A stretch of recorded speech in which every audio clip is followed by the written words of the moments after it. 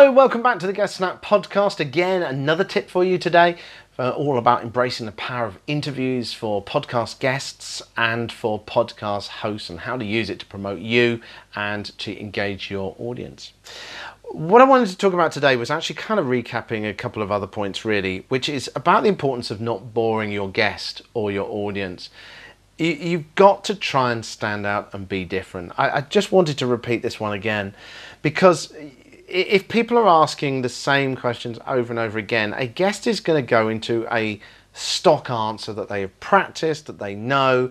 Mentally they switch off. You lose them, you lose your audience, you lose you.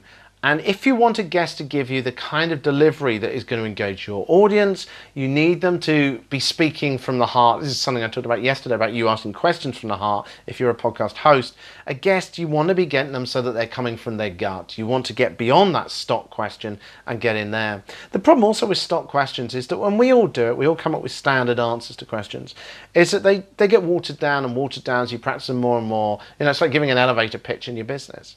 They get watered down to the point where they become almost meaningless. So you don't want those answers. You want the ones that they're actually thinking about on the spot, the ones that have got real insight into it, or they're kind of catching themselves and going, well, there was this case when. You know, just something like that is going to engage your audience even more. So don't bore your audience. Don't just give them exactly what they expect. Come up with something new and original and different so that you engage your guest and your audience. That's a simple tip for today. I'll have more for you tomorrow. I'll speak to you then.